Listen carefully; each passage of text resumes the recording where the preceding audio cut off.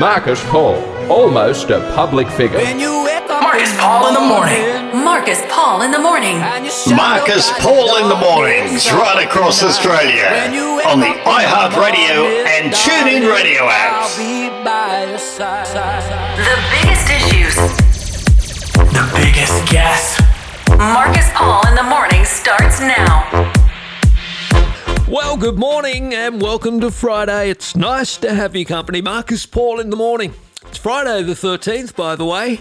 0406521250. Give us a call anytime, 24/7. Marcus Paul in the morning hotline is open. Many of you commenting on some of the stories I've put up on social media, on the Facebook page in particular. Lots of you commenting on your thoughts on the recent and final debate between the Prime Minister, Scott Morrison, and Anthony Albanese. Albo, from all accounts, well and truly winning that debate. Does that make it 3-0 or 2-1? Or if the last one, in fact, was a draw, that means 2-0, doesn't it? Anyway, does it really matter? Well, a lot of polls are out, and including some internal and new polling that's been done by News Corp, which shows that Anthony Albanese and Labor are on track to govern Australia from next Saturday. They reckon it's with a majority as well, with Labor winning up to 80 seats, while the coalition will drop down to some 63. I'll get into that story and that polling for you soon. We'll go through some of the latest news that's around. Apologies this morning for the voice and the lisp. Again, back and forth to the dentist, still having some surgery done on the mouth. So today's program might feature a little more music than normal, and I'll let the mouth settle over the weekend, and hopefully I'll make a bit more sense come Monday. Anyway, we're here on starterfm.com.au, on the iHeartRadio platform, on TuneIn, and if you miss any of the program, of course, we're on the PRAWNCAST, the podcast, a little later on your favourite podcasting platform. If you do listen back to the Prawncast, please, if you don't mind, give it a share on social media so we can help grow our audience. The latest news, sport and weather will keep you up to date thanks to Air News, some great tunes as well, so let's get into it on this Friday the 13th. This is Marcus Paul in the morning.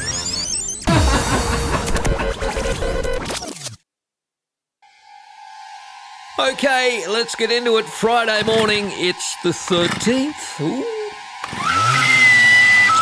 Well, exclusive YouGov polling puts Anthony Albanese in the lodge. However, the coalition still remains strong in New South Wales.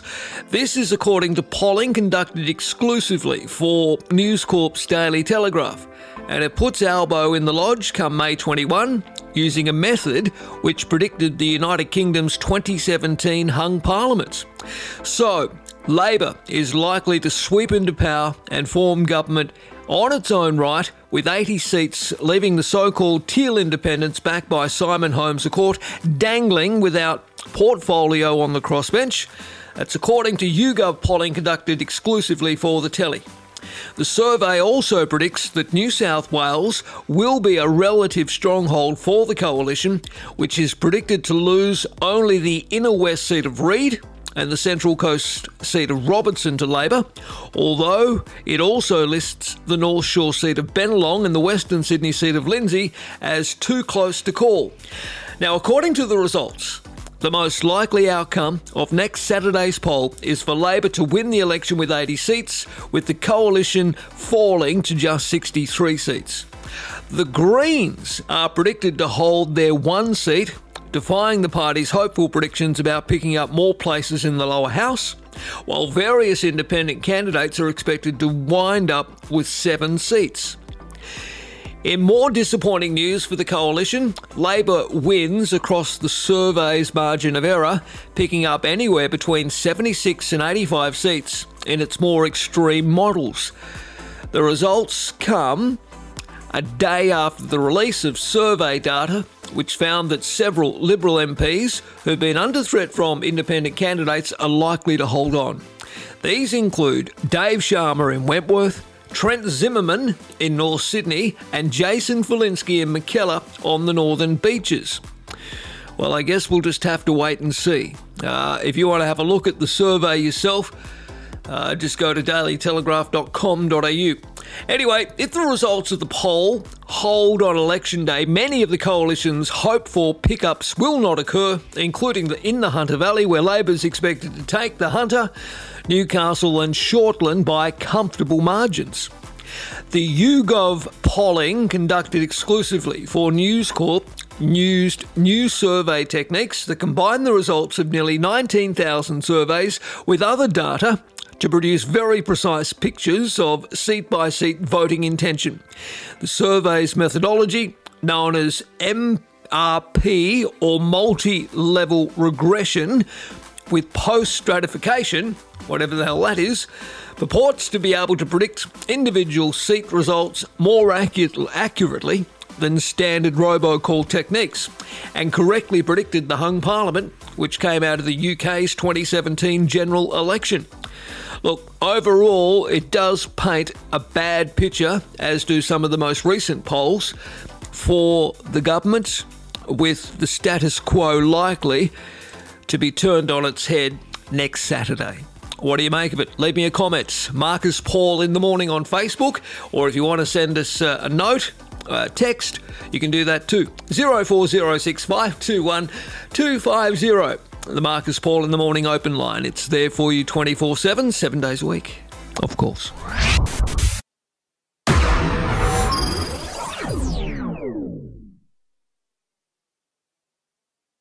Okay, welcome back. Friday morning, Marcus Paul in the morning. Look, I made a comment yesterday on the Facebook page, which many of you left your thoughts about. It was in relation to the fact that I think for some within the Liberal National Party, the reality is finally starting to sink in. Now, for years, I've been arguing that Australians feel they have not been getting a fair go on many issues from the government. I believe that the other night's debate and subsequent fallout is proof of this. And it's not just a silly lefty opinion or one that's guided by a working association with like-minded journalists and commentators. It's one that has been gained by listening to people from all over Australia who have connected via both the radio shows and, of course, here on the Facebook page as well. Now, the scenes in Tasmania yesterday of a tearful Bridget Archer, and look, I'm not making light of people's mental health, and Bridget looked quite distressed because, of course, she has a history. She crossed the floor against the government, which caused her, put pressure on her. And of course, when people voted in that forum the other night on the Channel 7 debate, it was pretty obvious that anyone who was perhaps undecided in her electorate are now going into bat for Labor. So I can understand that she might have been, suffering some anxiety over that. Look, the point is not to make light of her mental health, absolutely not. But what I think it means is that in reality is starting to hit home for people like Bridget Archer. And it points to the fact the Prime Minister has misjudged the overall public sentiment of Australians. For so long, I've asked my listeners, you listening out there and followers on social media, a simple question. Are you better off today than you were a decade ago? Most of the people I speak to say no, and in particular, those aged between the ages of 18 up to 50 years of age, who are predominantly working class. They're the circles that I move in. People who've contacted me believe that the Prime Minister has forgotten about them and has cheered on as big business thrived, while ordinary mums and dads scrounged through their last remaining dollars every week to fill up the family car with petrol. Of course, I understand that small business would be terrified of the prospect of wage growth in line with inflation at its current level. However, any figure settled upon by the independent body, that's the Productivity Commission, will not exclude the fact, and you can't exclude the fact, that people's real wages have simply not grown for many years. To working class Australians, this is seen as a failure of Scott Morrison's government, especially given overall business profits have reportedly increased. So we can't risk seeing Australia increasingly becoming a country where the divide grows. Put simply, people who have a go, that is, work a traditional 40-hour working week, should get a go, and they haven't been. And that is why I believe Australia will see a change in government next Saturday. Look, if you want to comment on that story that I put up on the Facebook page, you can. Lane says, Marcus, your last paragraph needs correcting. All people should get a go working a 40-hour week, a 15-hour week, not working due to health issues or other reasons. Everyone should be taken care of. Look, of course, that's true, Lane, but I was pointing out that if you work a full traditional working week, you should be able to keep your head above water in a country like Australia. Nathan says, instead of looking at wages as a way of keeping costs down, we should instead be looking at other costs of doing business and the forces driving up those prices, such as insurance, electricity, etc. The problem is the Liberal National Party is working for them while demonising the workers. Now, Mandy says, Marcus, spot on. Bring people back into how governments work. After all, it's our taxes that governments use.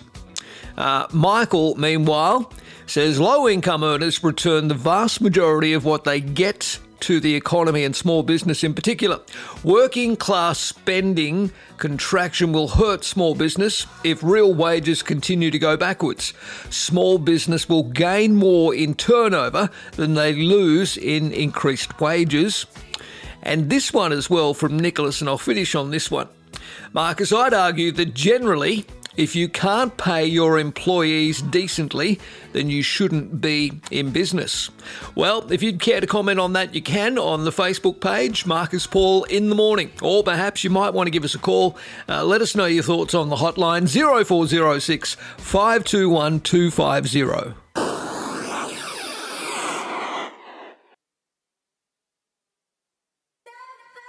Yeah, Friday morning. Welcome back. Marcus Paul in the Morning. 0406 521 250 is the open line number if you would like to have your say. All right, well, there's been some developments in this, quite bizarre story that we've been talking about for a couple of days. That is the cocaine stash found at the port of Newcastle. Well, I see now a man has been charged in Queensland after more than $20 million worth of cocaine bricks were found and a dead drug mule discovered nearby at the port of Newcastle earlier this week. So a bloke's been charged in North Queensland. Inquiries led by organised crime squad detectives saw officers from the Australian Federal Police and Queensland Police arrest a 62-year-old man as he tried to board a plane to Singapore at around 5:30 on Wednesday night. He was taken to Cairns Watch House and charged with importing large commercial quantities of a border-controlled drug and a large commercial drug supply. It's good work by our police. Detectives from the crime squad are travelling to Queensland to seek permission to bring the man to New South Wales when he appears in Cairns Magistrate Court. Now, of course, on Monday morning, workers found an unconscious diver floating in the water at Kooragang 2 berth at the port of Newcastle near a large waterproof sack of cocaine. He was wearing a sharkskin scuba wetsuit and a high-end rebreather. Paramedics performed CPR on the man, but sadly he could not be revived. Now, police believe this bloke, who's been identified as a foreign national, was a drug mule attempting to retrieve around 50 kilos of coke, which has an estimated street value of more than $20 million, from inside the hull of the Areti GR Majuro cargo ship. It's believed the diver and some of his criminal counterparts got some of the drugs ashore before the man's death. Now, Australian Federal Police and Australian Border Force are assisting New South Wales Police in their investigation, with one source saying it's not believed the diver arrived in Australia on the ship from Argentina, but rather had been based in New South Wales for some time, doing similar diving jobs for criminal syndicates. The cocaine was hidden in the sea chest It's a part of the ship that sucks up water inside to be used for cooling, according to officers. We think this was the man's job, and he's done it before. It definitely wasn't their first time. An empty bale used to carry the cocaine blocks out of the ship was found along the Hunter River on Tuesday. Now, the ship, the Areti, docked at the port of Newcastle at around 5:30 last Sunday afternoon, completing its voyage of more than a month from Argentina. Now, less than 12 hours later, members of a crime syndicate were pulling up alongside the ship, one of them decked out in scuba diving gear as they attempted to recover the cocaine attached to the vessel below the surface. During the smuggling effort, the diver suffered complications and died, with his counterparts leaving both him and a waterproof sack of coke behind. Aren't they charming? New South Wales Police Organised Crime Squad boss Rob Critchlow said they believed the drowned driver was part of the syndicate who knew what he was doing, and when things went wrong he was, quote, left for dead by his criminal counterparts. He went on to say this is a well-drilled professional group, comfortable doing what they were doing. They were comfortable sending drugs on a ship across the world to get in and target our community here in Australia, so they knew exactly what they were doing. Well, we'll follow this story with interest and we'll see what happens to this man who was arrested trying to board a plane to Singapore just the other night. Marcus Paul in the morning.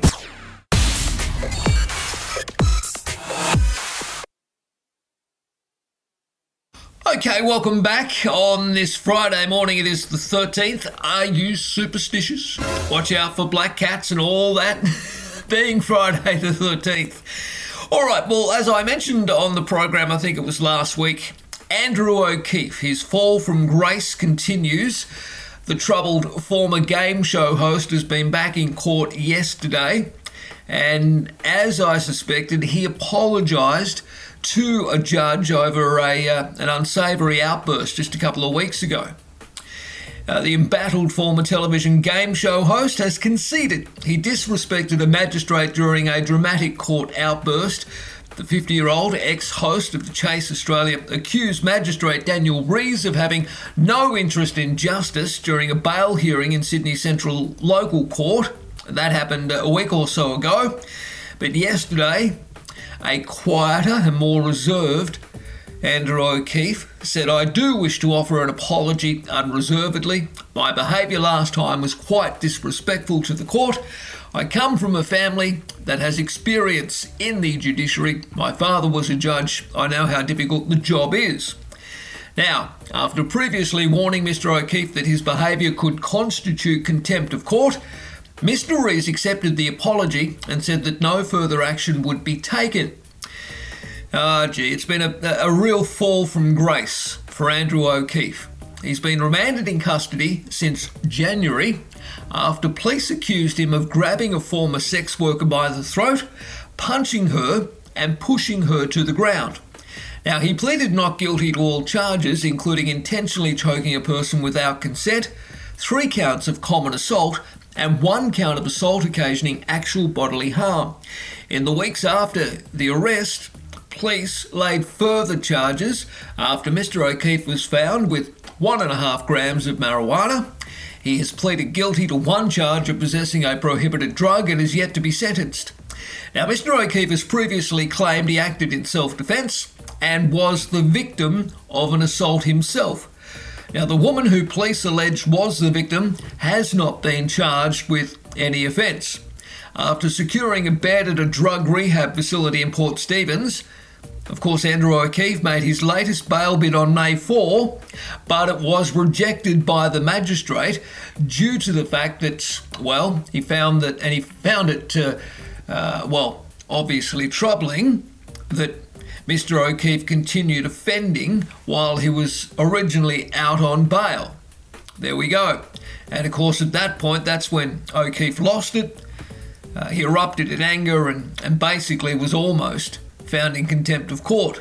Well, he would have been had he have not apologised to the magistrate yesterday. Anyway, bail has been denied again. The magistrate saying he's not willing to allow the unacceptable risk of letting O'Keefe leave custody. So at this stage, no further bail application will be made, and the case will return to court in September for a hearing. Now, it is hoped that the former awardee of an Order of Australia for his work on television and in the charity space, and a former ambassador, ironically, for anti-domestic violence organisation White Ribbon, it is hoped that Andrew O'Keefe will get the help that he obviously needs, and that he can, get back into community and back to work doing whatever that will be, without court cases hanging over his head. But I suspect that's still a while away. Marcus Paul in the morning.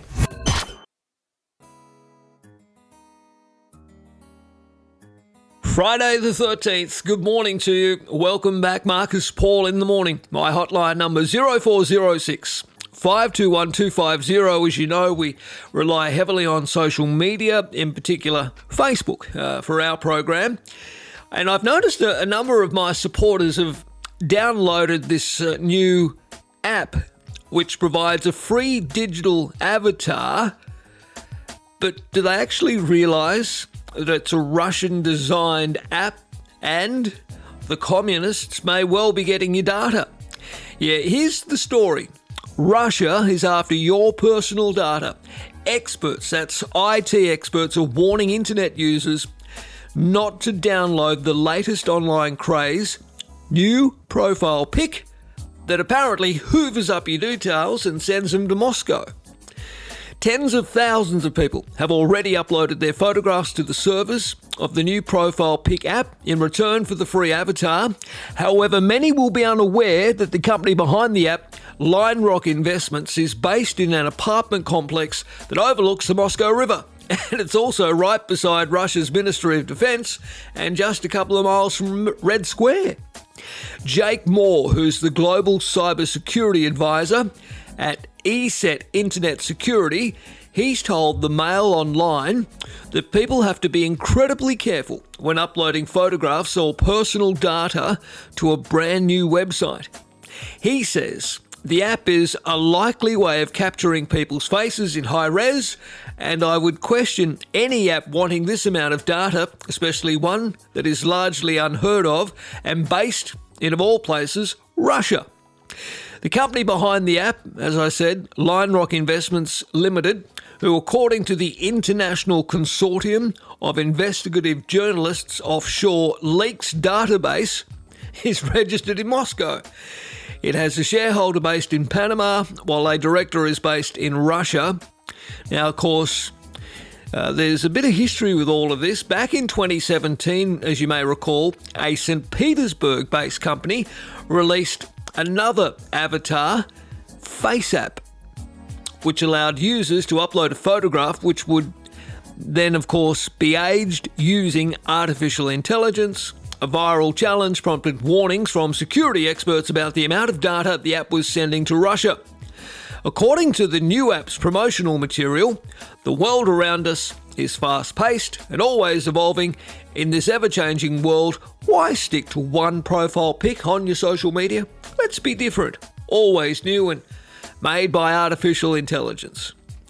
All right, well, look, apparently, the company makes no secret. Their data policy is pretty clear. By agreeing to download the app, users are willing to share their location, details about the device they are using, as well as other photographs on their social media feeds.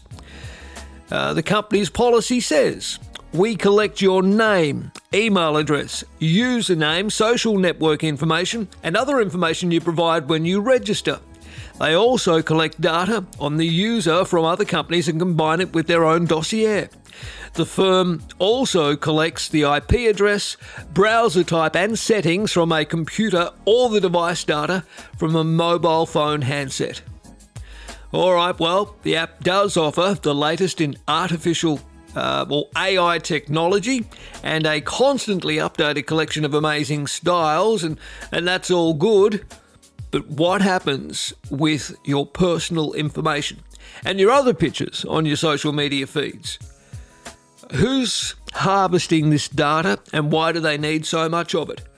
Anyway, if you want some more details on this, the Daily Mail have a story on it, and there's a link on our Facebook page. And I won't be changing my profile pic to this Russian avatar. Marcus Paul in the morning.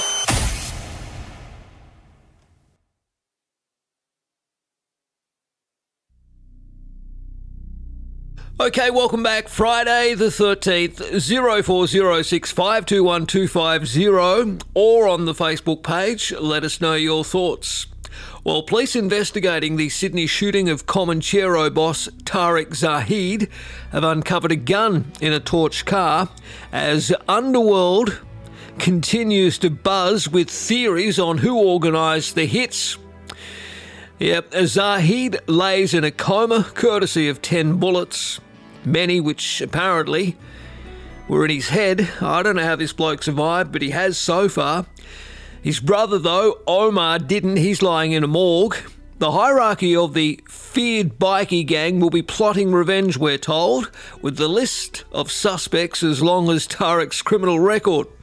Sydney's Underworld is buzzing with theories about who is behind the attempted killing of Tariq and the death of his brother. It comes as police on Wednesday cleaned up the Body Fit gym at Auburn, carrying out bags of evidence, rubbish and blood-stained fabrics from the crime scene. Gym staff were seen hugging each other as electrical and gas replacement services arrived in preparation for the clean-up. Police were also seen inspecting a burnt gun found at the site of the torched Audi at Baralla, but they would not say if it was the suspected murder weapon. Officers were witnessed handling the small handgun along with 2 bullets. Residents in the southwest Sydney suburbs of Baralla and Greenacre spoke of their fear after the 2 Audi Q8 cars from the crime scene were set alight on local streets. Many said they didn't want to go on the record, with one man saying he didn't want a brick through his window. Videos taken just minutes after the volley of bullets struck the Zahid brothers were shared among friends, showing paramedics frantically trying to keep Tariq alive in a 5-metre radius of bright red blood covering the floor. Charming. Omar, meanwhile, is seen convulsing on his back in another video. As police hit the streets and talk to informers, as they collect CCTV and question associates, as they're trying to figure out who was behind the latest shooting, we're told that Buddle, now Buddle of course being Comanchero boss Mark Buddle, would be sitting overseas trying to plot revenge. Maybe he's after more affirmative action. A former bikie has told the Daily Telegraph in Sydney there will be people kidnapped, tortured by his guys to give up information about who was behind it. He'll be under pressure to hit back, but first he has to find out who's behind it. It won't be easy. Many have jumped to the conclusion it was a revenge hit for the execution of Mahmoud Brownie Ahmed just a couple of weeks ago with the help of the Hamzi family. But multiple underworld sources and senior law enforcement officers said they believed it's unlikely that a joining of the Hamzi and Ahmad clans was behind the latest shooting. The feeling is they're not able to come up with the cash for this type of hit so quickly, said one underworld source. Stolen cars, 2 shooters, drivers, the weapons used, then the cash to the guys, it adds up to a lot. Oh dear. Well, being the National Sergeant of Arms of the Comanchero made Tariq Zahid a target of other bikie gangs wanting to settle old scores, of course. We heard police mention during the week that they warned him, even last week, that there was a contract on him and he needed to change up his routine. He chose to ignore that advice and we've seen the result. All right, well, we'll see where it all leads to. At this stage, the risk is real of another revenge attack. We can only hope that innocent bystanders aren't caught up in all of this bloody violence. Marcus Paul in the morning. Yeah, Marcus Paul in the morning, 0406521250. Look, just continuing the theme of unfortunate gang violence. We told you the story about the shootings of the Ahmed brothers, and police are still investigating that latest gangland hit. But a community rugby league game in New South Wales has been suspended after police uncovered threats of gang violence at matches. Yesterday, a statement from the General Manager of the Penrith and District Junior Rugby League, Nathan Mayer-Leitner, advised members that New South Wales Police could cancel matches where they discover evidence of potential behaviour, including group chats where threats involving weapons at games are made that could compromise the safety of players, staff or spectators. This comes as an adult match between the Londonderry and St Pat's team was cancelled last weekend. Please note, the New South Wales Police Force will be cancelling matches across the state from this weekend where intelligence suggests everyone's safety is compromised. The statement reads, police want clubs to understand when clubs know about conversations or group chats in and around playing groups, they must report it to the Penrith District Junior Rugby League and police. As we can all appreciate, the New South Wales Rugby League and Penrith League will not tolerate threats of violence, intimidation or acts of violence, including a fray, which are all serious criminal offences. The letter stated that names of players who've been found making threats or plans to instigate on-field violence will be identified to clubs who will be contacted directly. Now, the Penrith Rugby League boss also added players, coaches, parents and spectators found to be involved in organising acts of violence will be given the strongest sanction or of removal from the competition. Now, in response to this statement, the New South Wales Rugby League said, clarification from the New South Wales Rugby League said that the potential acts of violence at community sporting grounds isn't a statewide issue, but rather a specific concern under the jurisdiction of the Riverstone Police Area Command. They also said it was relating to potential issues needing to be addressed in adult community rugby league and not children's football. Both the Penrith District Rugby League and the New South Wales Police are undertaking strong community initiatives as part of a number of strategies to address issues and concerns around youth at risk of drifting into a life of crime and gang violence. That was the statement from the New South Wales Rugby League. Meanwhile, New South Wales Police also say they are working closely with sporting clubs and organisations to ensure the safety and well-being of participants and the community. Well, of course, this announcement comes as Sydney is ravaged by a series of attacks linked to gang violence. Most recently, as I mentioned, top Comanchero bikie boss Tariq Zahid and his brother Omar were attacked by a spray of bullets while leaving a gym in Auburn. The assault killed Omar while Tariq remains in an induced coma at Westmead Hospital. Last month's fatal stabbing at the Sydney Royal Easter Show has also been linked to suspected postcode gang wars between the rival suburbs of Doonside and Mount Druitt. The horrific incident resulted in the death of a 17-year-old who was stabbed in the chest while working on the breakdance carnival ride. In light of the recent development, the Doonside Junior Rugby League Club, which the victim formerly played for, also shared the statement from Penrith Rugby League. While police are yet to formally charge someone for his death, the deceased's family have previously appealed to members of the public to come forward. Nearly a month now and no closure on who killed my son. I'm heartbroken and shattered. Things in the family will never be the same again. His mother, Janice, wrote in a statement, the killer needs to be found. Teenagers and people that witnessed my son's murder need to come forward. This person is a danger to people. If anyone has any information, please contact police. Speak to someone. My son's killer needs to be found and we need closure. Yeah, this was this Utai Peli Falato who was killed in a stabbing incident at the Sydney Royal Easter Show. Former Penrith Panthers player Lou Zivanovic also asked people who had the intent to commit violence to stay away from the sporting field. He said to Fox Sport, all gangs should stay away from kids enjoying rugby league. There is no place for gangs in the Penrith Junior Rugby League, he said. We fully support any police crackdown on gang violence at matches.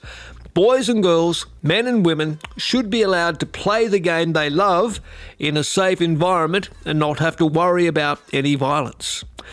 Well, we'll watch this space with interest. Marcus Paul in the morning. Yeah, Marcus Paul in the morning on this Friday. Well, Greg Norman has found himself at the centre of an international storm after labelling the torture and murder of a journalist by Saudi Arabia as simply a mistake. And some are saying if there was ever any doubt that Greg Norman places money ahead of morals, it was dispelled when he answered one question at a media day. Greg Norman, who's now 67, attempted to brush off questions about the murder of the dissident Saudi Arabian journalist Jamal Khashoggi by saying, "We've all made mistakes."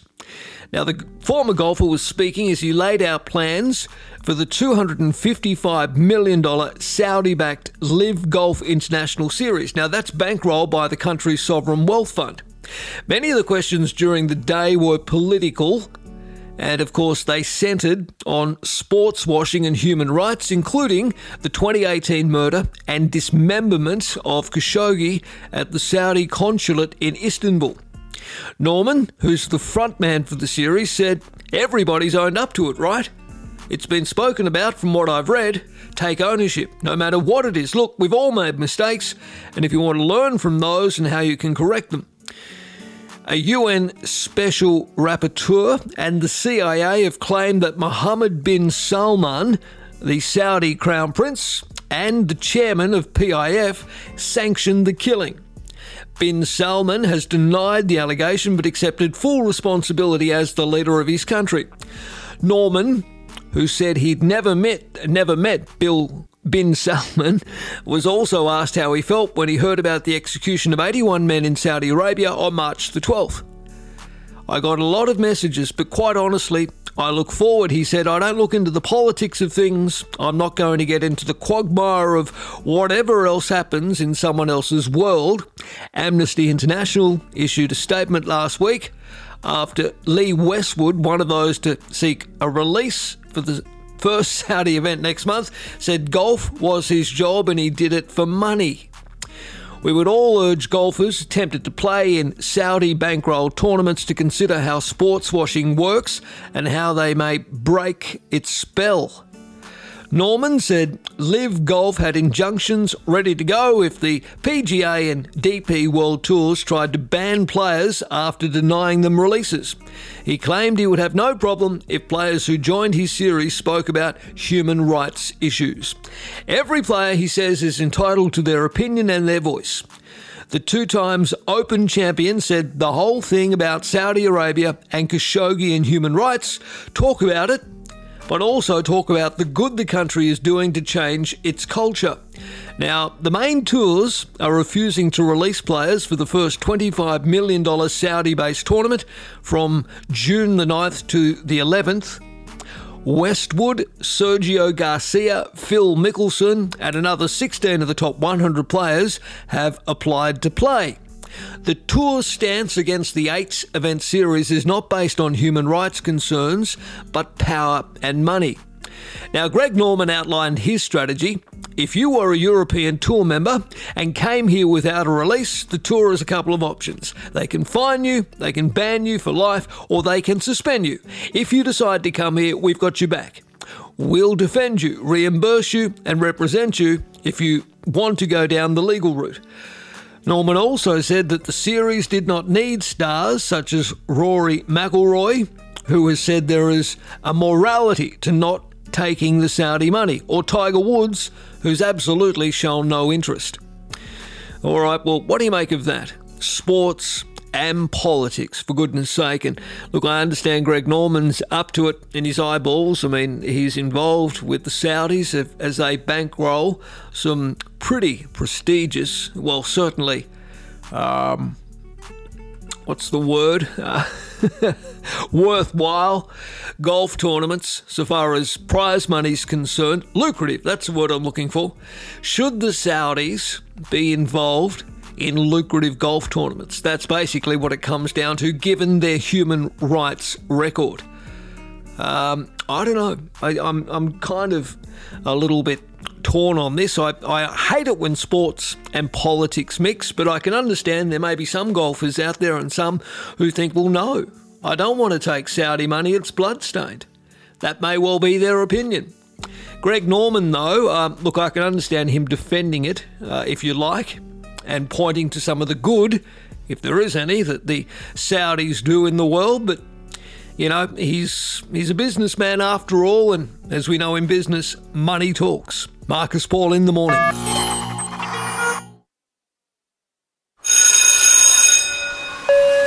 Anthony and Scott to the principal's office.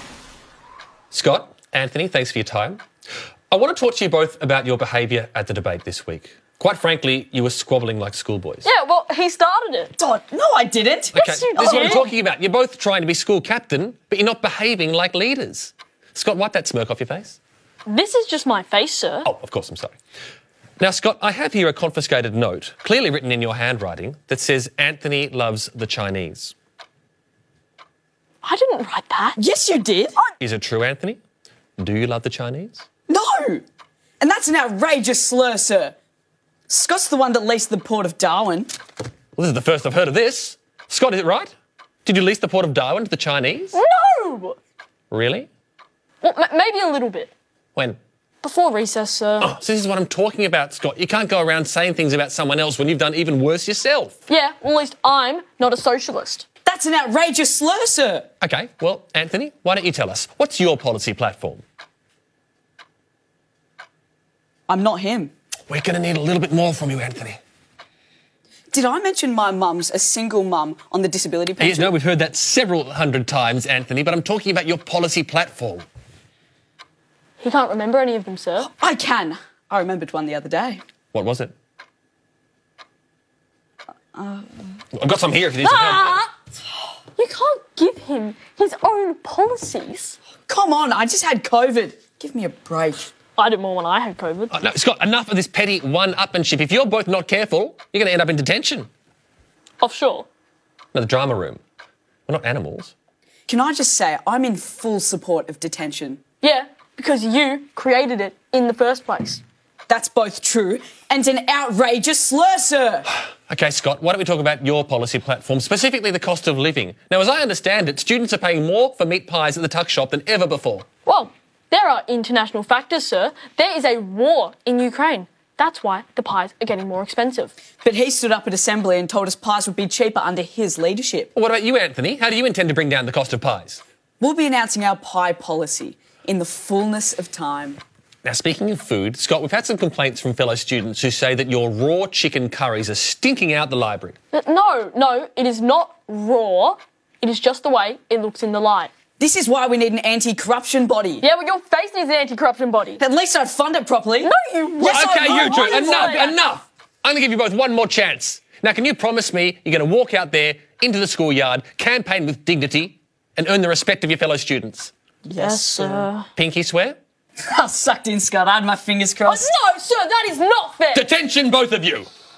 This is outrageous, sir. You may not like me, but you need me. Alrighty, well, that's it for the program today. Thank you very much for your company. Just a bit of a shorter one today. Still battling with the old teeth here. Another visit to the dentist yesterday has me feeling a little sore and sorry and lispy.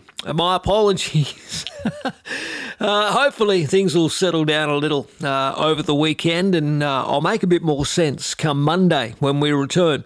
If you missed any of the program, don't forget the podcast will be available, Prawncast. It'll be up there a little later on the Facebook page. Please, if you do listen back on the Prawncast, feel free to share it on your social media. Stay in touch with our Facebook page. There'll be more content posted over the weekend for which you can leave your thoughts and comments. We always appreciate them. If you want to call us, you can do so anytime, 24/7 on the Marcus Paul in the Morning hotline, 0406 521 250. Take care over the weekend. We'll catch you Monday morning between 7 and 9 on starterfm.com.au, the iHeartRadio platform. Tune in and, of course, back on the Prawncast as well. Bye for now. Marcus Paul in the Morning.